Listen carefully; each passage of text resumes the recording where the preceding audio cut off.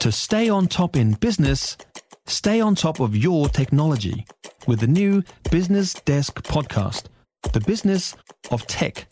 Listen on iHeartRadio or wherever you get your podcasts. You're listening to a podcast from News Talk ZB. Follow this and our wide range of podcasts now on iHeartRadio. And Brad Olsen from Infometrics is back with us for a look at the business news this morning. And good morning. Job ads still falling. That's right. We're seeing, or have seen over the last year, a 25% decrease in the number of job ads put out there on the market, according to Seek, the online advertising agency. At the same time, I mean, you look back into 2022, and the number of jobs on offer was quite high. So, you know, some people have been asking, is this just a fallback to more normal levels from what was a very elevated position? In fact, we're seeing that the number of jobs on offer in New Zealand at the moment is still around 13% below pre-pandemic levels, so those seen at the end of 2019. So you really are seeing that sort of contraction in the labour market. There's not as many firms that are looking to hire as many people, but there are increasingly a lot of people looking for those more limited roles. Seek has highlighted that there was a 9% increase in the number of applications per job ad, so there is still a lot of attention going on out there. The other news with those Seek figures is that there has been a decline in the number of government and defence roles being advertised, very much what we were expecting to see happen given the incoming government and the focus on not spending quite as much on the public service, being a lot more careful about how many additional roles are introduced. We're seeing a bit of activity on the interest rate front. Kiwibank, some tweaks to its rates.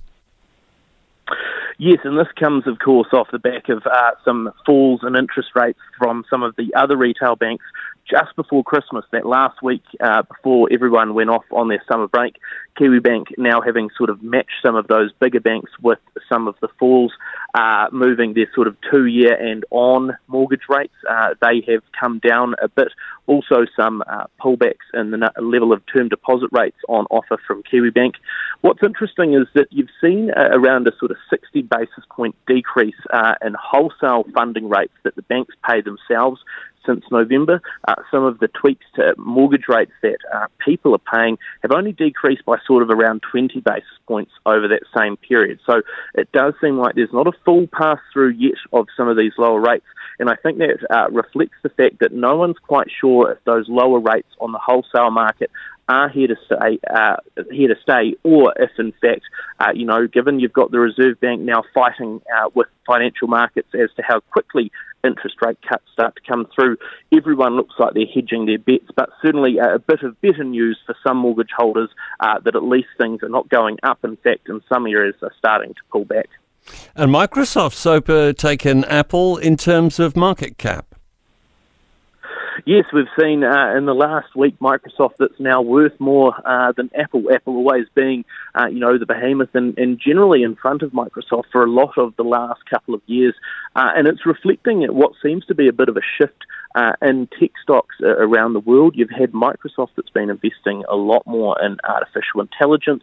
That seems to be a real area of growth at the moment. Apple, though, having seen their market capitalisation actually fall back in recent times, they haven't been able to sell quite as many of their devices. Consumer spending is not quite as strong. In fact, they've recently had to offer some subsidies, some competitive prices in China. That's almost unheard of for Apple's, very high level, very premium level product offering. So this does highlight that there has been a bit of a shift coming through in the tech area.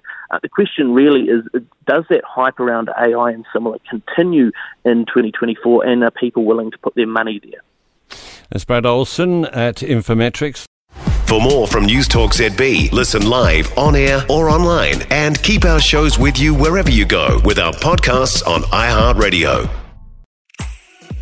If you enjoyed this podcast, you will love our New Zealand Herald podcast, The Little Things, hosted by me, Francesca Rudkin, and my good friend Louise Airy. We focus on all the little things that you can do to make a positive impact on your life and to cut through the confusion from the health and wellness industry. Join us every Saturday to hear from the experts for all the tips and advice you need. Just search The Little Things on iHeartRadio or wherever you get your podcasts.